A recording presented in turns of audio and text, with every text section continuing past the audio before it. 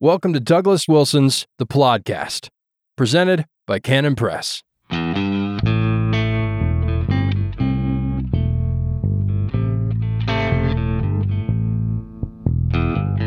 Yes, God don't never change. Welcome to the Plodcast. This is episode 260. 260. I'm Douglas Wilson, and I'm glad you decided to join us. I'm going to begin with a little autobiographical snippet. Just happened the other day, and it was not a momentous thing, but it was kind of striking. Not momentous, but kind of striking. And then I'm going to give you a thought or two about what's going on. So I listen to books in my truck as I drive around, and of course, because Moscow's a small town, I listen to books in 3-minute segments because it's never all that far, or sometimes a little longer, but I listen to books, right? And I listen to books once, and they're a one-time through, and other books, like many of the books of C.S. Lewis, I've listened to repeatedly. And I just recently listened again to The Lion, the Witch, and the Wardrobe. All right, so there you are. I was listening to The Lion, Witch, and the Wardrobe. And then last Saturday, I was driving into town we're living out in the country, and I was driving into town, listening to The Lion, the Witch, and the Wardrobe. And we live up in northern Idaho, and it's pretty snowy up here. And we've just had a goodish bit of snow drop on us. A few fronts have come through, and we got some piles of it, right? So I'm driving through the country, listening to The Lion, the Witch, and the Wardrobe, and I was at the part where Edmund has been taken captive by the witch, and the witch and the dwarf and Edmund are sledding along, and because Aslan has come back to Narnia, everything starts to melt, and the dwarf says this, at some point he says, "This is no thaw, this is Aslan's doing, this is spring. Your winter is undone," because the witch had kept Narnia bound in winter, always winter and never Christmas. So everything's starting to melt, and Edmund's noticing it getting warmer, and the water starting to trickle, and so on. And as I was listening to this, I was, like I said, driving through the country. I was driving under some trees, evergreen trees, and some snow dropped off the branches of the tree I was driving under, right in front of me, 10 feet in front of me. Snow dropped off the branch or branches. And 1 second later, like 1/1000, that length of time, 1/1000, the description of snow melting in Narnia Lewis said, a great load of snow fell off the branches. So this is a pretty specific kind of thing, right? So I'm driving along and driving down a country road, and snow drops off the branch. And 1 second later, the book I'm listening to says, and snow dropped off the branch. Now, somebody's going to say, well, clearly, if one of our charismatic brothers or sisters would say, it's a sign. It's a sign. Now, let me back up for a minute. If you wanted to say it was a sign of a particular thing, like this should have been taken by me as encouragement to continue driving into town to pick up the mail, which is one of the things I was doing. And God was trying to give me a particular kind of message through this. Then that would be claiming more than we know. That would be saying more than we have any right to say. But to say that it's not a sign of anything in particular is not the same thing as saying that it doesn't signify. Okay? What do I mean, signify? Well, the way I take it is that juxtaposition of snow falling off an actual branch in my life while I'm listening to a book that 1 second later has snow falling off a branch signifies what? It signifies to me that I am not living in a meaningless universe. That's what it signifies. It signifies that this is not a random concatenation of atoms. It signifies to me that I am in a story. And in the story that I'm in, I'm listening to a story. And then God, for whatever reason, decides to say, in effect, hey, look at this. It would be impossible not to notice what happened there. It was, and something like this has only happened one other time in my life. I mean, listening to a book and having something happen outside the vehicle. And that was when Nancy and I were listening to a book called Boys in the Boat. And it was, it's the story of University of Washington crew in 1936, I think it was, that went to the Olympics. A bunch of roughnecks who made it to the Olympics rowing. And we were driving to Seattle or back from Seattle, and we had gone the northern route instead of Snoqualmie Pass. We went over Stevens Pass.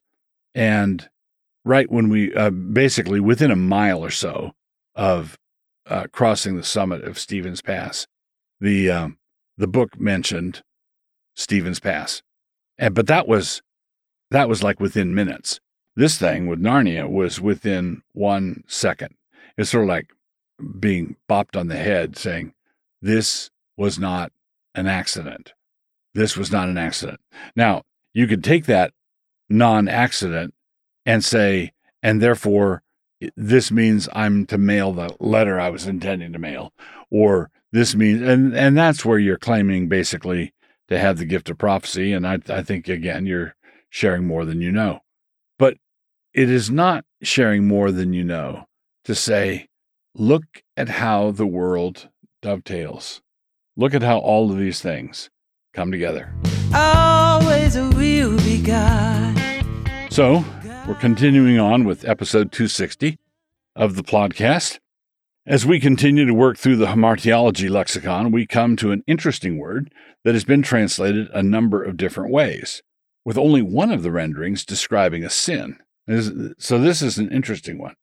The word is existemi, and the sinful meaning of it is to bewitch, Other innocent renderings are things like to be amazed or to be astonished or to be astounded, something like that.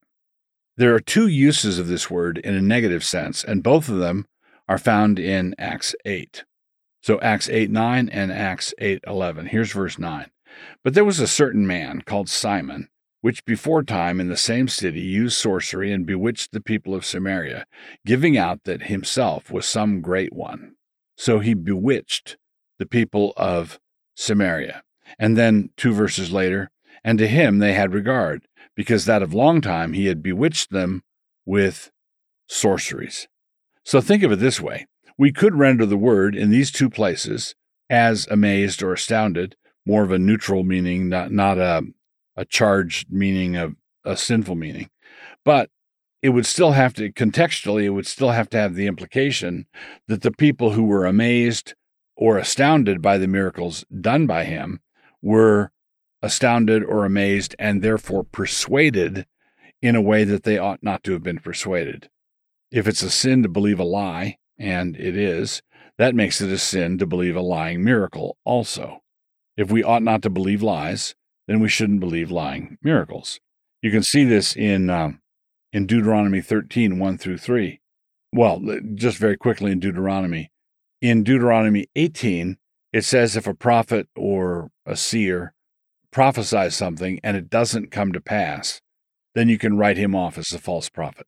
But then in Deuteronomy 13, it has another contingency. Suppose a prophet rises up and prophesies something and it does come to pass, and then he says, let's go worship this other god. You're supposed to reject that also, which means that the power that he was using to work, the miracle that he was doing, the thing that he did that astounded you was something that was in the service of a cheat, in service of a lie. So we have a responsibility not to accept, not to be persuaded by things that astound us, things that are amazing to us. God don't never change. He's God. So, continuing on with the podcast, episode 260, my book review this time is a book called The Truth and Beauty by Andrew Klavan. The Truth and Beauty by Andrew Klavan. Klavan is a conservative commentator online, a lot of very funny video clips analyzing cultural trends and political trends. He's also a detective novelist. I think he makes his living that way. He's written some hard-boiled detective fiction, that sort of thing. But he's also written some nonfiction. He wrote The Great Good Thing, which was his testimony of how he came to Christ. And this book, The Truth and Beauty, was quite striking, very interesting. What he's trying to do in this book, and I think he is successful with a good portion of it, is he's trying to understand the Sermon on the Mount in the context of, or in juxtaposition to, the Romantic poets. And he focuses on Coleridge. He focuses on Keats. He has a section on Mary Shelley, the author of Frankenstein, and Wordsworth. So Wordsworth and Coleridge together, and then Keats, the younger man.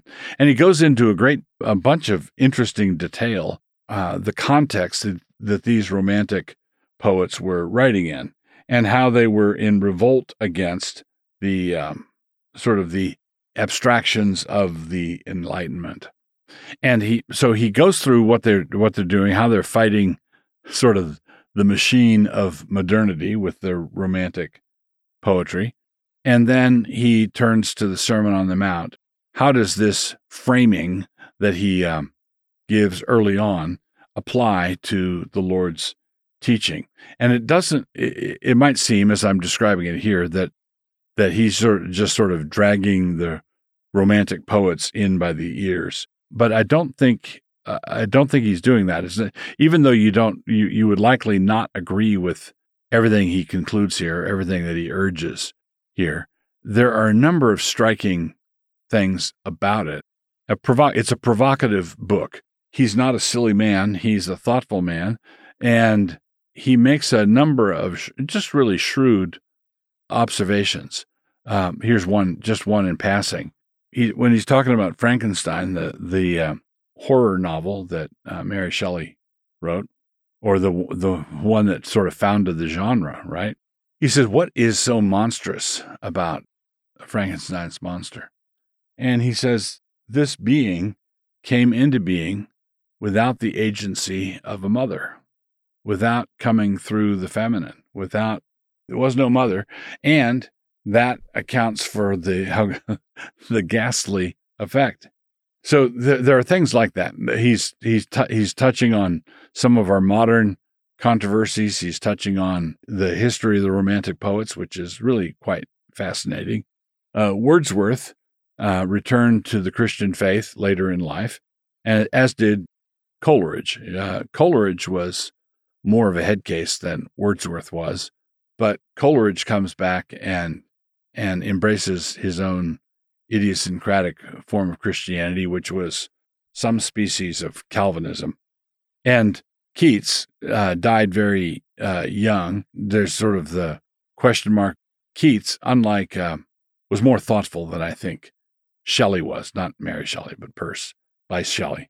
So Shelley is more in high revolt, a brilliant poet and a brilliant man, but more in high revolt against heaven.